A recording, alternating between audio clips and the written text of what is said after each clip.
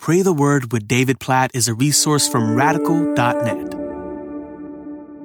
Mark chapter 16, verse 8. And they went out and fled from the tomb, for trembling and astonishment had seized them. And they said nothing to anyone, for they were afraid. Now, it's interesting, right after you read this in the Bible, you see Mark chapter 16, verses 9 through 20. But you see a note that says some of the earliest manuscripts do not include Mark chapter 16, verses 9 through 20. And we could talk for a long time about whether or not this was actually a part of Mark's original gospel writing. But let's just assume for a moment that it wasn't, as many people believe, that this book ended in verse 8. So verses 9 through 20 go on to talk about basically a version of the Great Commission and going out and proclaiming the gospel. But what if it ended at verse 8? It says they went out, fled from the tomb, for trembling and astonishment had seized them, and they said nothing to anyone, for they were afraid. What if that was the end of the story? And you started thinking, why would Mark potentially close that way? And you know, he's writing to a predominantly Gentile audience that was experiencing a lot of persecution in first century Rome for proclaiming the gospel. And if he were to end this gospel narrative with a picture of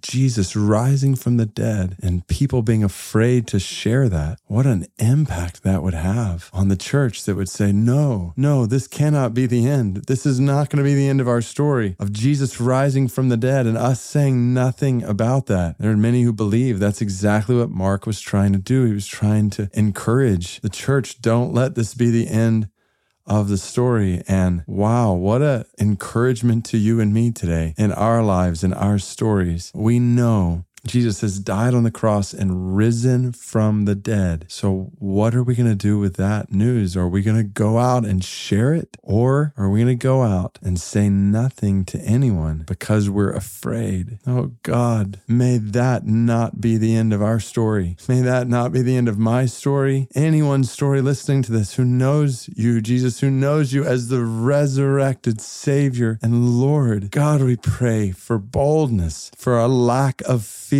for faith to proclaim this good news to people around us. Today, God, we pray for opportunities today to share the gospel with somebody, to ask somebody if they know when they die they'll go to heaven, or to ask somebody today what they know about Jesus. God, help us to start gospel conversations today, conversations that lead to opportunity to share the good news that Jesus is risen from the dead. God, please don't let it be said of us that we were afraid and we said nothing to anyone today.